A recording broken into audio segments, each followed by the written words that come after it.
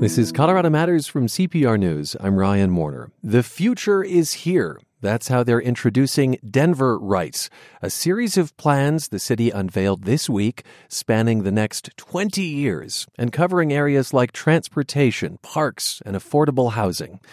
How will this change the lives of people who live in Denver and who work and play in the city? We're going to hear from the man in charge, Mayor Michael Hancock. He joins us from the City and County Building. Mayor, welcome back to the program. Thank you, Ryan. Glad to be with you today. I'd like you to look ahead to 2038. With Denver Right, you're presenting a vision of what the city will look like. Take us there. How is daily life, my quality of life in Denver, different from today? Well, hopefully, Ryan, through this plan, and as we remain committed to it for the next 20 years, this comprehensive plan that blends kind of the values of our city, being an inclusive city, being a connected city, being a healthier city, will really guide us to make our mobility by 2038, 2040 much easier, more fluid. Our commitment to equity and affordable housing and being a city where people can live, work, and play comfortably being important. But also how we've carried over our infrastructure, like commitment to parks and the fact that we want all residents within 10 minutes of a park, present and helping us to do things like combat climate change and to preserve and protect our mature trees and that we have instituted climate resistant landscaping. These are kind of the values we plan to carry over, but that and then the overriding that we are directing development where we want it to go. And I think that will help us to better manage the growth and better manage the overall future of our city going forward. All right, lots to unpack there, which we will, but you're saying this will be a Denver easier to move around. I'll have a park close by if I don't already, and preferably this will be a city that welcomes people of all incomes. Let's talk about that in particular. Throughout these plans, there are references to making Denver equitable and inclusive. Mm-hmm. So I want you to imagine a person of modest means, maybe a server, a school librarian. What does this plan do differently to make Denver equitable and inclusive? Well, I think one of the first things you can look at is how we look at it being a connected city and how ultimately transportation mobility lends itself to equity. Almost more than a lot of the things we have here, but more importantly, directing the development to corridors or transit corridors around the city. I want you to step back and look at this plan. This is a comprehensive plan. It takes into consideration, for example, my family that would have grown up in the Five Points Park Hill area, or my niece who lives in, Park Hill right off of Colorado Boulevard, where she walks out of her affordable housing facility there at 40th Station and gets on a transit to take her to her job at DIA. That's how we plan to have people, particularly those who live in, among modest means, as you say, be able to traverse and be able to afford to live in Denver, Colorado. There is nothing more powerful and more equitable than to make sure that people have access to affordable transit while they are also living in their affordable housing. And that's a powerful formula for keeping people in our city. And it sounds like the city wants to be very specific, very intentional about where it directs that kind of development. I think there's a lot of concern in Denver right now about where growth will take place, whether neighborhoods will retain their charm. At the same time that so many people are moving here, and the idea of density, packing people in is a necessity. Talk to me about that balance. Absolutely. One of the real bonuses and I think powers of the Blueprint Denver program was that it really identified where we should be ushering development in the city of Denver. Today, looking back 20 years after that plan was implemented, if there were 7 projects, 6 of them went to areas of change versus areas of stability. And this plan, the Comprehensive Plan 2040, really gives us the opportunity to continue those same values of directing development where it should go. But it's the power of it is it blends, like I said, it blends kind of the things necessary to really elevate one's quality of life in the city and give them real access to the amenities necessary to enjoy that quality of life, whether it's transit and other mobility options as well as parks. So under the same tenets and values that we carried forth under Blueprint Denver 20 years ago, we're going to carry forth in this plan, and that is direct or at least have the power, the ability to direct development where it should go in the city. Is that ghettoizing? Is that just saying all the people go here, not there? This neighborhood gets to stay the same and this one doesn't? No, because if you really look at the tenets of transit and mobility, what we're simply saying, and by the way, also by taking advantage of our transit corridors, which, by the way, exist all over the city, there are 21 of them, we're saying, if you have the belief and desire to live in a city, we should have the audacity to have a means for you to live in a city. And so these transit corridors are all over the city, and it's not, concentrated in the old way that concentration of affordable housing used to be.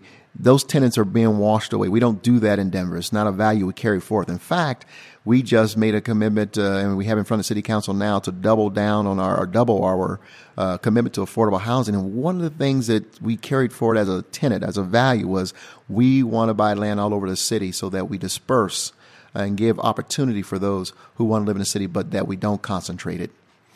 Indeed, you are updating the city's approach to affordable housing, increasing its annual housing fund from $15 to $30 million. At least that's the proposal. And that increase would come in part from a proposed hike in the marijuana sales tax. And in this plan, Denver Mayor Michael Hancock, Denver, right? In this plan, you talk a lot about valuing existing residents and limiting their displacement. This term displacement is just thrown around a lot these days in Metro Denver because so many people are forced out of the city because of housing costs. Have you seen a city on earth that has successfully managed to stem the tide of displacement? I wonder if you have looked elsewhere for inspiration. Oh, absolutely. Uh-huh. Yeah, Ryan, you hit it right on the nail. And a great question, by the way. Kudos to you, because it is a perception. Where are the best practices? Who's done this well? And as I attend conferences with mayors all over the country, the answer is no one has the silver bullet answer to this question. There are a lot of theories that are out there, and we are all trying different things. And so what you see us do and are doing in Denver, where we are doing our neighborhood equity stabilization, our stabilization team called NEST, where we're deploying kind of the various toolbox of resources around the city where we identify vulnerable neighborhoods. We're pulling different best practices from all over the country. It's a very complex issue, set of issues, and quite frankly, it's going to take a myriad of and variety of different tools that you have to bring to bear, depending on the neighborhood, depending on the demographics, the topography, depending on the historic and current challenges that they're facing, on how you address it. And so to try to bring a cookie cutter approach is the absolute wrong way to do it. You have to go in and assess, understand the uniqueness of certain neighborhoods and what challenges they're facing, and then bring to bear that tool chest of resources and opportunities to that neighborhood. You're listening to Colorado Matters. I'm Ryan Warner, and Denver's Mayor Michael Hancock is my guest. We're talking about a vision for this city 20 years on. And you've mentioned transportation a lot, how we get around the city. You want that to be smoother in the decades to come. Currently, you estimate that 73% of people commuting to work get there by driving alone, and that only 13% carpool or take public transportation. So less than a fifth of people are carpooling or taking public transit. How do you shift those numbers? You shift it, first of all, very slowly. This is a culture that we're trying to change, and culture is the most difficult thing to pull back. Every time you pull back a layer, you got something else you got to deal with, and so it's another layer you must get through, and you keep going until you begin to see the wholesale change. But so that's the first one: is know that it's going to take time. Two, you must commit to the resources. Last summer, I talked about $2 billion and how we got to fix our roads, and really what I talked about was we need to recognize that our roads are no longer just for automobiles, that people want to bike, people want to walk. And so we have to fix our sidewalk network. We must fix our bike network. And so the second tenet, of course, is to make available the infrastructure so people can have options and that they feel safe in those options. And that includes convenience around transit and buses in the city of Denver.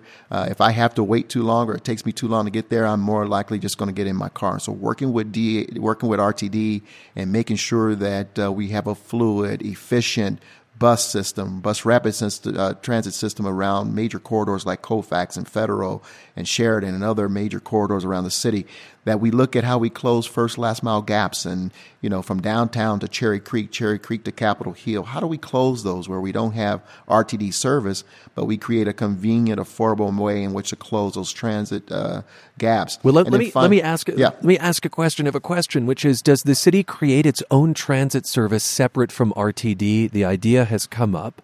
Is it that RTD is insufficient for Denver's needs? It's not insufficient. It's just that it's just not, and maybe insufficient is the right word. I mean, it's just not those are too small a corridors to move these big buses. So yes, there's a possibility the city might look at a different means, a different district overlaid with RTD to kind of figure out how we move people through this first last mile gap. So as I said in the State of the City address, we're talking to people and different partners and stakeholders about how we might potentially develop that kind of system in Denver. I'm all for it. Before his death was untimely death, Mayor Hogan and I had long conversations about how Denver, Mayor of Aurora, former Mayor of Aurora, how we might develop that kind of system between our two cities, and also how we might use it to close some of our gaps internal to our cities. And then I interrupted you, Mayor. I think you had a third point on how you get people out of their cars. Yeah, well, the other thing, transit.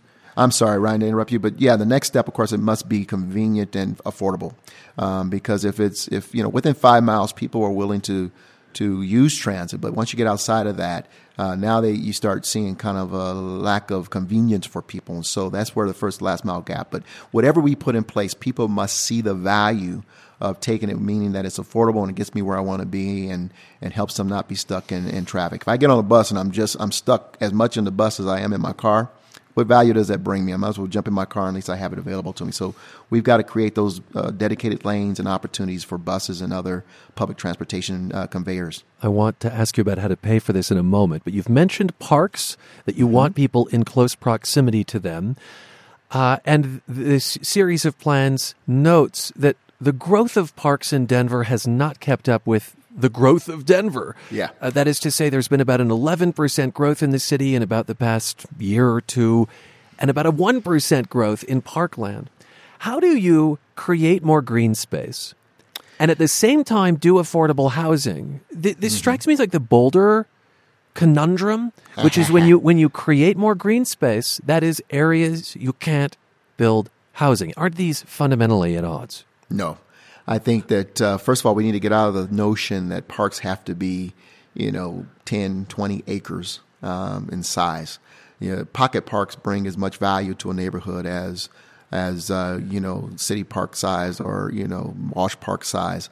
In fact, you go to Park Hill where I grew up, some of those pocket parks, we had as much fun as we did if we went to Walsh Park or if we went to City Park. So you can take a 2-3 acre piece of land and create some park space, as we're doing on Fairfax and Park Hill, and create housing around it.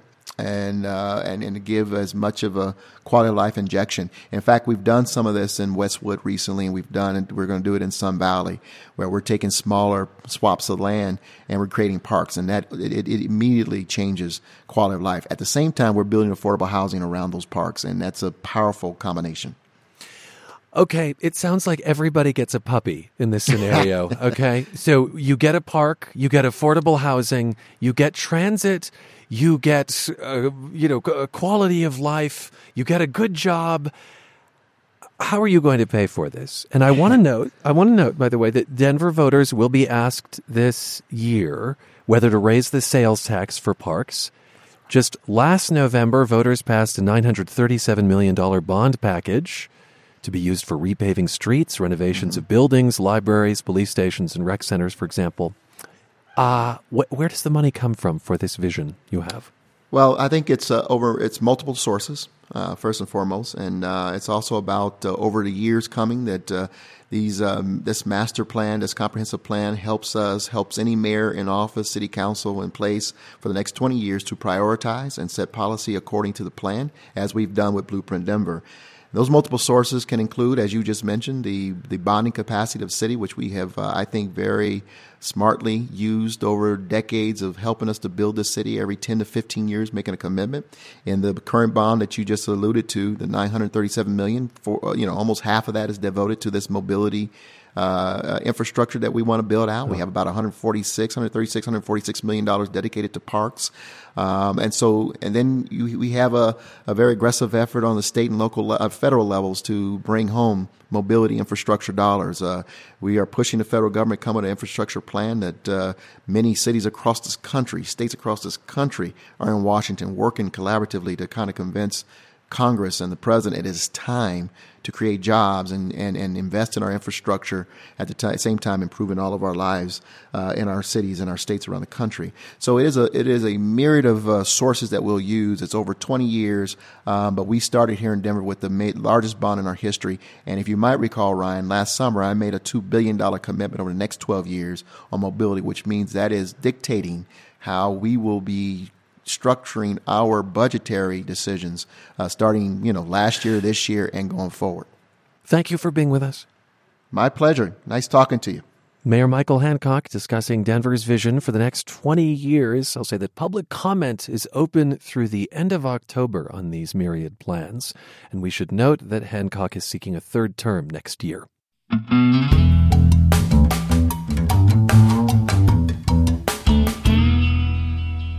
Summer is nearly over for many school kids in Colorado, and as they head back to class, we're asking, are they returning to armed teachers, bulletproof backpacks, or other security changes? Some districts in the state have spent the summer improving safety. Chris Harms is director of Colorado's School Safety Resource Center, and welcome back to the program. Thank you so much, Ryan. I want to say from the outset that our intention is not to broadcast security steps that then might make a school vulnerable. We want to inform here, see if there's room for some peace of mind, maybe, among parents. Having said that, what are some ways schools have been beefing up their security? Well, certainly, particularly in Colorado, since the Claire Davis Act was passed in 2015, schools have been very cognizant of watching out for students that might be at risk of hurting themselves or someone else. Let me say that Claire Davis was a student that was killed at Arapahoe High School. That's correct. Okay, so this has to do with identifying potential threats. Seems like a tough task, though. Well, it is, but there are methods that can be used. The U.S. Department of Ed and the Secret Service have come out with guidelines since right after Columbine, actually. And many of our schools have been trained. The School Safety Resource Center probably did about 20 trainings in threat assessment before the Claire Davis School Safety Act was passed. We've done 100 since. 100 since? Yes. So districts are motivated to do this work. And without giving us, again, too much detail, what is it that you're training? Is it teachers, principals, security officers to look for? That's a really good question. Well, first of all, it's usually a team from the school made up of an administrator, oftentimes the person who has responsibilities for discipline. If there's an SRO in the school, the SRO is part of the team. School resource officer. Oh, sorry, yes. And a mental health provider, if there is one in the school. And anything that's off baseline for a particular student, or if they happen to be extremely interested in previous school shootings, they're gathering weapons. It could be any number of things that just tell people that there's something a little bit different happening with this student, and it's time to take a closer look and then put resources in place to stop a student from going down a trajectory of violence. So what I hear you saying is that many more schools and districts are engaging in this kind of work. Is there some evidence that this has thwarted attacks? You say it's been going on for a long time. Well, we have school districts. Some of our largest school districts have done maybe 700 threat assessments in a school year and have had no incidents. So we definitely believe that this has kept everyone safer. What about changes to the physical environment in schools? Well, our legislature passed a bill that allows $30 million in grants to schools to increase their physical security. However, because the bill was just passed this last legislative session, the RFPs have not gone out yet. But RFPs I'm sure requests for proposals. Thank you. Yeah, yes. Sure. There's the word salad of education here. Okay. What did you say? $30 million. That's correct. Spread out over all of Colorado's districts. That doesn't sound like a lot of money. Well, unfortunately, I'm sure our districts would like more. And one of the caveats of the grant is they will need to have the schools that have a match will take first priority, which I think is frustrating for our rural schools because oftentimes they're the ones that need the grant money the most.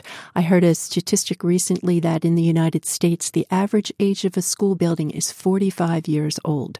So you can imagine that they often don't have a secure entryway. They probably don't have cameras, and they could use retrofitting even at simple things like locks on their classroom doors. A lot of our schools, the teacher has to physically retrieve a key, step out into the hallway, and lock the door from outside. And you can imagine in the midst of a crisis, that can be a daunting task. And as far as I know, across the country, we have not lost any students who have been locked down behind a locked door when there has been a shooter in the building. So I would love to see a lock on every classroom door that the teacher could just press a button from inside and secure their class. Are there any security measures beyond that you think should be at the top of a district's list? Well, and I want to point out, by the way, there's so many new people in Colorado, but this is a local control state. What that means is school districts have a lot of autonomy over their direction. And so I'm guessing that the picture differs very much from district to district, rural or urban. That's absolutely true. I think most schools would prefer to have a way for people to enter the building and be checked out before they get beyond the initial doors. And a lot of our larger school districts have been able to do that. Our rural schools, not so much. The idea being that you check in at a front desk, but at that point you aren't in an area where you have access to students. Exactly. And people often ask, well, what about metal detectors? But the research is really not conclusive that metal detectors are that helpful.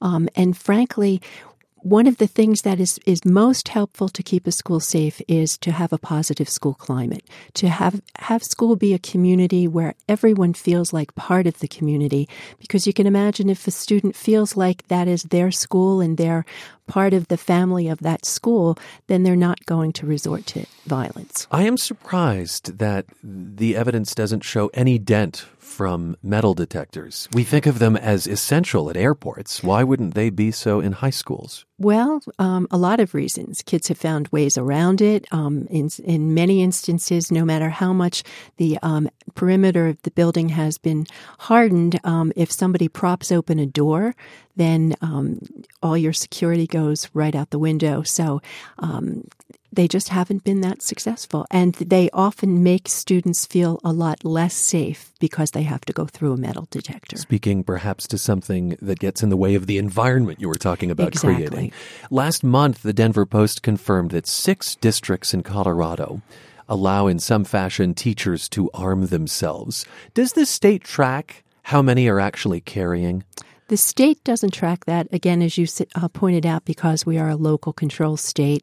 The school districts can make that choice themselves. Anecdotally, do you have any evidence that there are more of them carrying? I don't have evidence of that. And when you say teachers are carrying, I'd like to clarify that it's probably not teachers in many of the cases. It may be someone else who's on the staff who doesn't have a classroom, who would have the availability to be wandering around the school, for instance. And many of our schools, not only are there very strict guidelines in order to arm anyone in the building, they're only arming people who have former military or law enforcement experience. I want to talk about backpacks. Some schools in other states are only allowing clear backpacks, while others have banned them altogether. And now you can even buy this. You may have heard about Guard Dog Security's popular bulletproof backpack. I'm here to show you the newest, most revolutionary, practical daily carry backpack that you may not be able to live without. Literally. The bulletproof backpack. I hear that and I think, what have we come to? But could changing the way students have and use backpacks be part of the solution, do you think? Well, again, I would imagine that there's ways around even the bulletproof backpacks. What we find, because Colorado has the Safe to Tell program. This is a reporting program. If you're particularly concerned about a student or a threat, you can call it in. That's correct. And oftentimes, if somebody sees a weapon in someone else's backpack or hears something that alerts them that there could be danger, then they report it through Safe to Tell. So I think that that's a highly effective way. This week, you attended a listening session hosted by the Federal Commission on School Safety. It's a task force created by President Trump after the Parkland shooting in February. At that meeting, state officials and law enforcement from across the Rocky Mountain region shared ways to improve school safety. Any other states doing things that Colorado should be? Any bright ideas you heard? Well, I have to say, Colorado is ahead of the curve. I guess that's the good news and the bad news. We've had to be ahead of the curve because of the shootings and other situations that have occurred here. Some of the other states talked about taking on the Safe to Tell, the anonymous reporting service that we already have in Colorado. They're just gearing up to do threat assessment trainings in some of the other states. In fact, staff from the Colorado School Safety Resource Center have traveled to some of those other states that were at the meeting yesterday to train their staff in threat assessment because we are ahead of the curve when it comes to that. So, to be honest, no, I didn't hear anything really new. Okay. Chris, thanks for being with us. Thank you very much for having me. She is Chris Harms, director of Colorado's School Safety Resource Center. Now, the story of an Air Force sergeant who died trying to save others during a firefight in Afghanistan. This month, Technical Sergeant John Chapman will receive the Medal of Honor, the country's top award for bravery, posthumously. He's the first airman to receive the medal since the Vietnam War. This month, his mother, Terry Chapman, will travel to Washington, D.C. for the awards ceremony. She lives in Colorado Springs. Hi, Terry. Hi. Thank you for inviting me to speak on your show. Absolutely. Thanks for being willing to talk. Tell us about the mission your son was on back in 2002 when he died. Well, as you know, he was Air Force Combat Controller.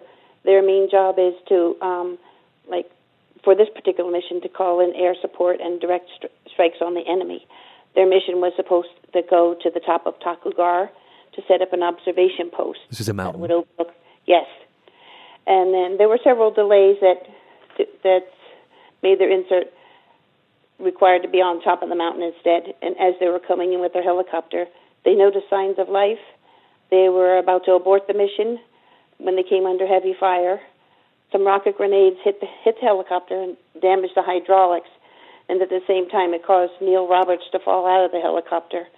The helicopter at that time did not have enough power to lift to go back for Neil, so they did a controlled crash landing several miles away.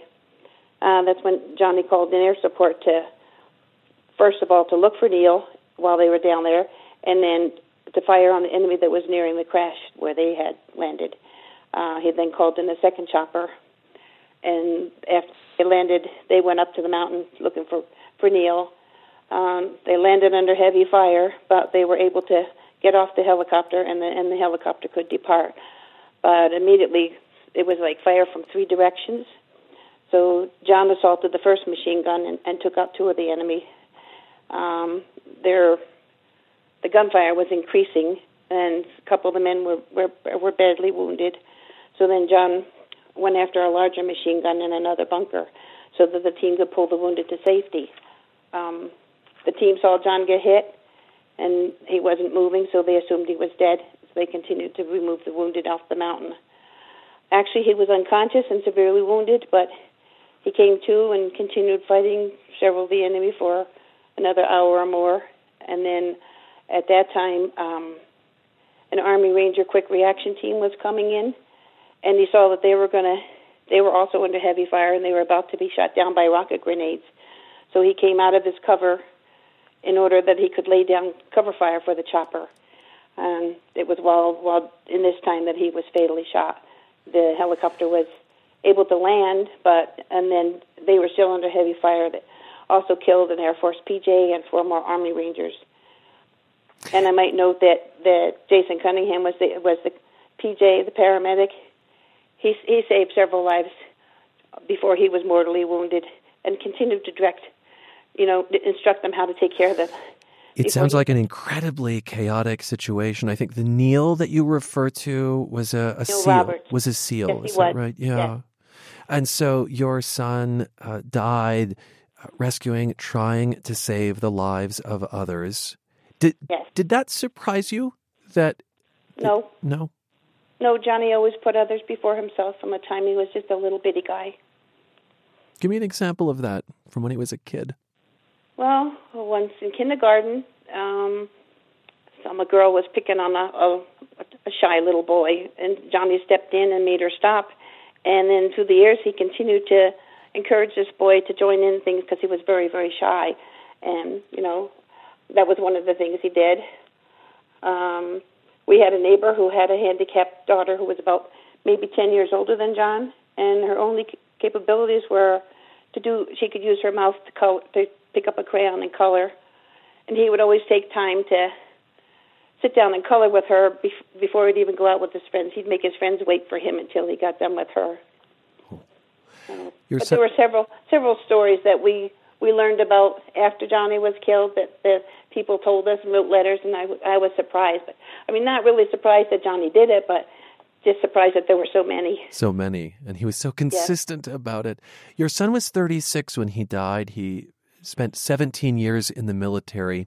And I understand when he first joined, you convinced him not to take on a combat role, but I guess he eventually changed his mind. Yeah, he was first stationed at Lowry up in Aurora, and for the first 4 years or so, he sat behind a desk doing computer stuff. I don't know if it was with satellite communications or exactly what it was, but he finally said, "Mom, I can't take this anymore. I can't sit behind a desk. I have to do something." So then he switched his career field and did they call it the pipeline, which is like 18 months or more of training to become a combat controller. How'd you feel about that? Proud. Well, I was okay with it.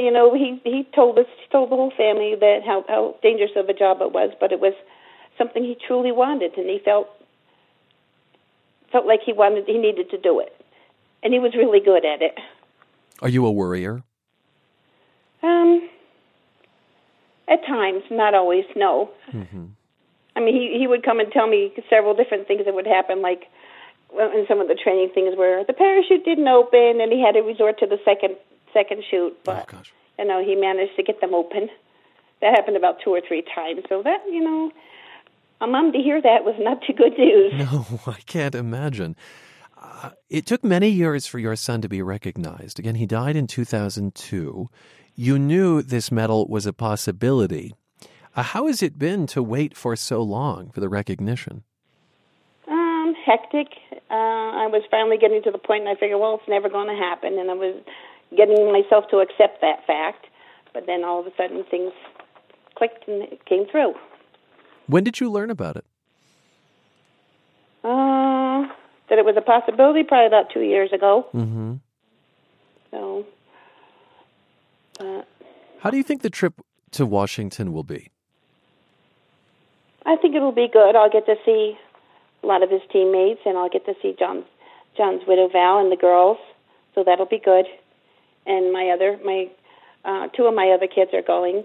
My younger daughter's not going to go. I've spoken over the years with many Gold Star moms like yourself, and I have found there to be a rather close-knit community among parents who have lost children in war. Have you found that community? Yes, I belong to the Pikes Peak chapter of the Gold Star Mothers, and there's probably at least 30-some of us in that group. And it's a group that you can go to and discuss your feelings.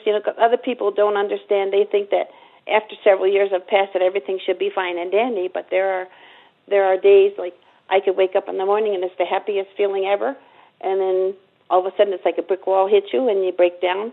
Thankfully, it's usually only for about a few minutes, but it takes you by surprise. So, and I think it's especially because no parent expects their children to die before them. Thank you for being with us. Oh, you're quite welcome. Terry Chapman's son, Technical Sergeant John Chapman, died in combat in Afghanistan in 2002. This month, he'll posthumously receive the Medal of Honor. Chapman is the first airman to receive it since the Vietnam War. His mother will travel to Washington this month for the ceremony. This is Colorado Matters from CPR News.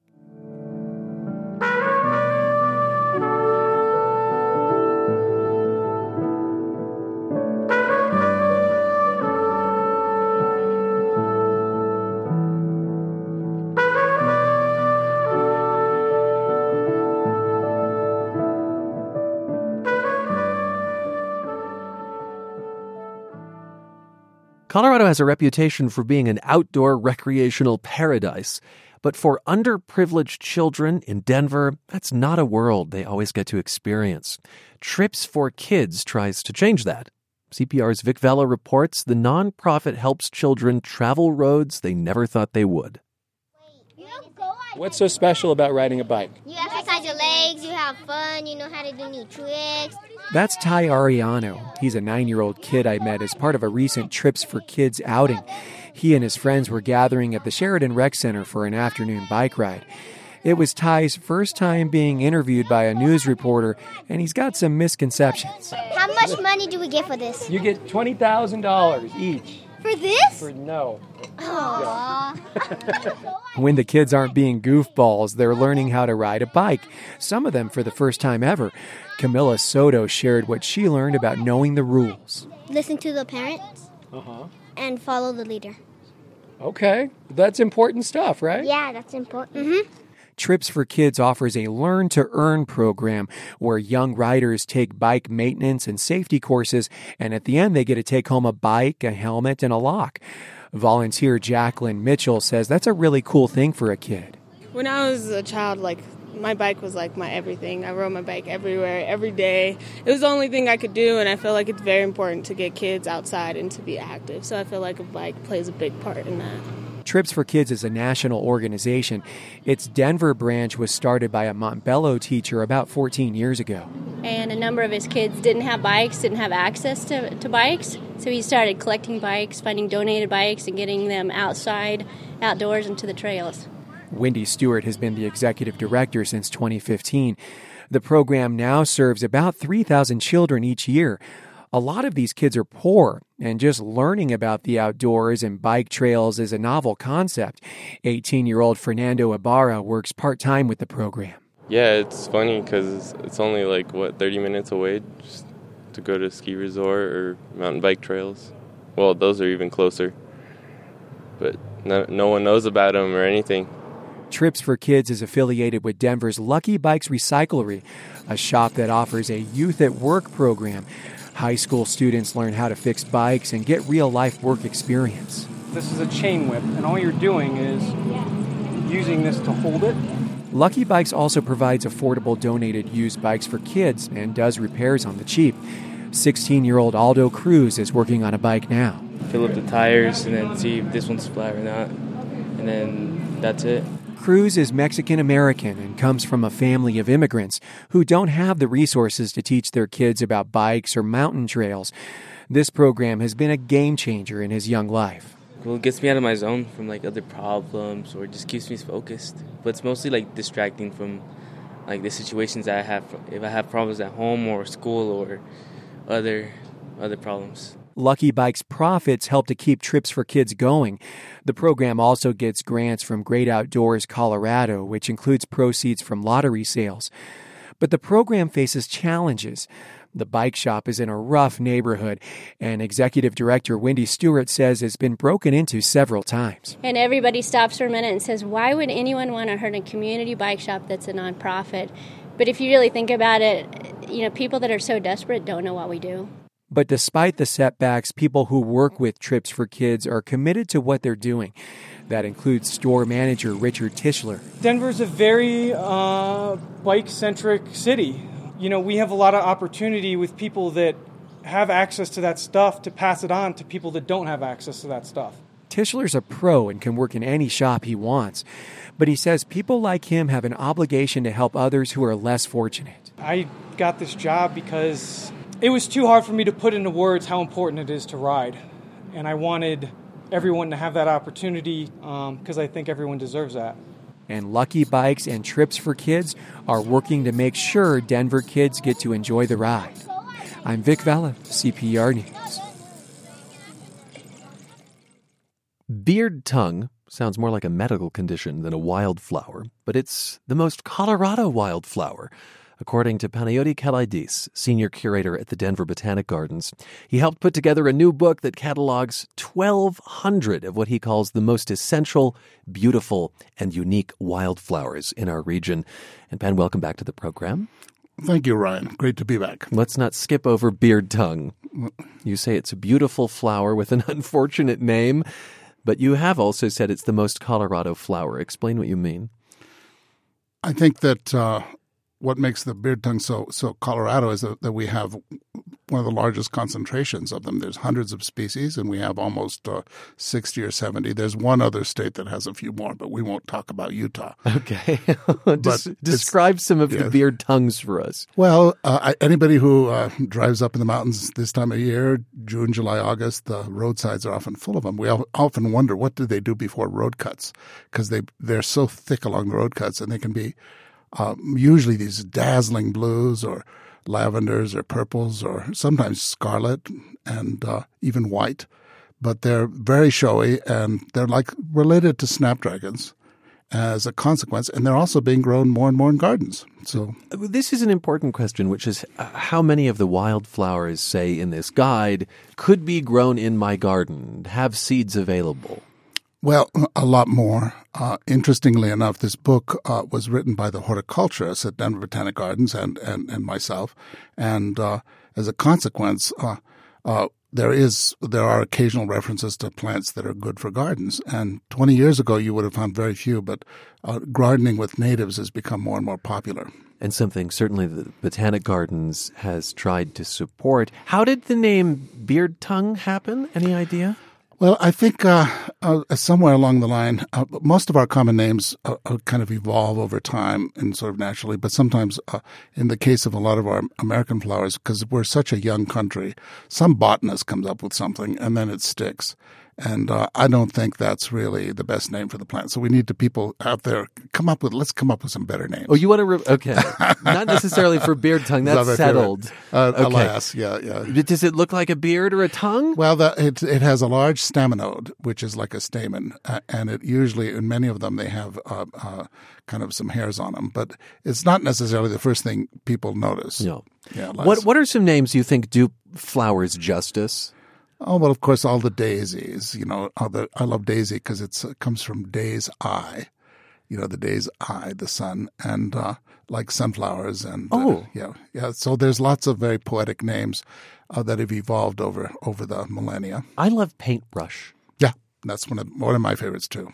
What are some of the showiest flowers that are native to Colorado? And I love this term showy. When it's like the flower is showing off. Well, that's what they do. I think the showiest flowers often are like the daisies, because this time of year, if you drive around Colorado, you're going to see a lot of different yellow daisies, and also there are some very sexy kinds of flowers like the orchids.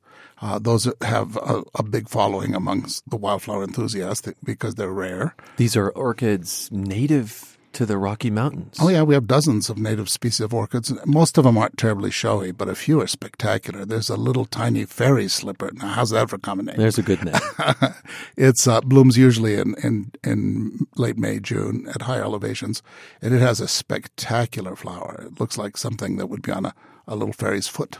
A little fairy's foot. You're listening to Colorado Matters. I'm Ryan Warner. We're talking about the new wildflowers of the Rocky Mountain region from the Denver Botanic Gardens. Panayoti Kaladiis joins us from the gardens to talk about some of Colorado's worst named and yet showiest wildflowers. And your Twitter handle seems to give away a little something. It's @Telesonics. That must pay homage to a plant you love. Well, it does, actually. It's a saxifrage that grows pretty much only between Pikes Peak and Longs Peak. What was the word you used? A saxifrage. What is that? That's a Latin name for a group of high mountain plants that are found all over the world. And in Latin, saxifraga means break a rock, because they look like they always grow on rocks. And Telesonics is one of these. Describe it. Well, it has scalloped, beautiful leaves, very attractive, lovely green leaves. And then it has short stems, maybe up to 8 inches tall, and these piercing pink, hot rose pink flowers that are very, very showy. And it's a Colorado endemic. Tell us about Little Red Elephant. Well, almost anybody who has children had better learn that one. That's one of our most widespread plants from the mountain wet areas, bogs, meadow, almost anywhere above 7,000 to 8,000 feet where there's a wet meadow, you're apt to see these up to tree line. And they look exactly like a miniature elephant head. Is this one that could grow in a garden? If you ever succeeded in growing that in a garden, you could probably publish it in a major journal. Okay. Strangely enough, that whole genus, which is an enormous genus, have proved to be almost impossible to grow. Speaking of wildflowers that look like their names, the shooting star. Tell me about the shooting star. That's a beauty, and that's pretty widespread all the way from the foothills all the way up to the high mountains, usually along streams. And they've now put that in primrose. But it used to be, when it was first described, because the petals are pointing backwards, kind of like a shooting star. And it's certainly something which I've loved from the time I was a little kid. You're saying it's been reclassified. Yes, the botanist. Yeah, the botanist. Well, of course, we talk about that in the foreword. I do a little bit, but botany is a living science, and so things are constantly being reviewed. And our understanding of them is deepening. It makes me wonder if you think we've identified all of the wildflower species that exist in the Rocky Mountain West, or there are still things to discover. Oh no! Almost every year or so, new plants that are new to science are found in the Rocky Mountains, because the Rocky Mountains are pretty enormous range and highly complex, and there really aren't that many botanists out there looking for them, and we tend to go to the same place again and again. So when somebody veers off to a new spot, a new plant can be found. Have you discovered a new plant? Well, in a manner of speaking, I found several, but it was way back in 1980. I got a call from a fellow, and he said there's a lady's tresses in Golden. And a lady's? Tress. It's a kind of an orchid. And I laughed and I said, oh, no, there's no lady tresses in orchid because they grow at high elevations. And he says, no, there is. And I went, and sure enough, there were thousands of them. And it turned out eventually it was a new species. And I was kind of in the chain of discovery. But this is happening every year, you say? Oh, yeah, I would say almost every year. I think last year 1 or 2 were named, but not a huge number. But plants are being discovered ongoingly. Well, thank you for being with us. What would you name your plant if you discovered something? Any names in the works? Well, we don't have a name for a Colorado plant. Why not Coloradoa? A Coloradoa? That doesn't exist. Well, actually, just come to think of it, I think that there's a synonym, so we'll have to think of something else. Okay. Thanks for being with us. My pleasure. Panayiotis Kelaidis is Senior Curator and Director of Outreach at the Denver Botanic Gardens. They've recently published the book Wildflowers of the Rocky Mountain Region, which catalogs 1,200 plant species. The book is available at their brick and mortar now and online starting August 21st. You belong among the wildflowers. You belong in a boat out at sea. Sail away, kill off the hours. You belong somewhere you feel free. And that's our program for today. Our executive producer is Carl Bielek, and our producers include Anthony Cotton, Andrea Dukakis, Michelle P. Fulcher, and Exandra McMahon. Michael Hughes, Matt Hers, and Shane Rumsey are our audio engineers. You can follow me on Twitter at Colorado Matters, at CPR Warner as well, and we're on Facebook, CPR News. Thanks for spending time with us. It's been a showy show, hopefully. This is CPR News.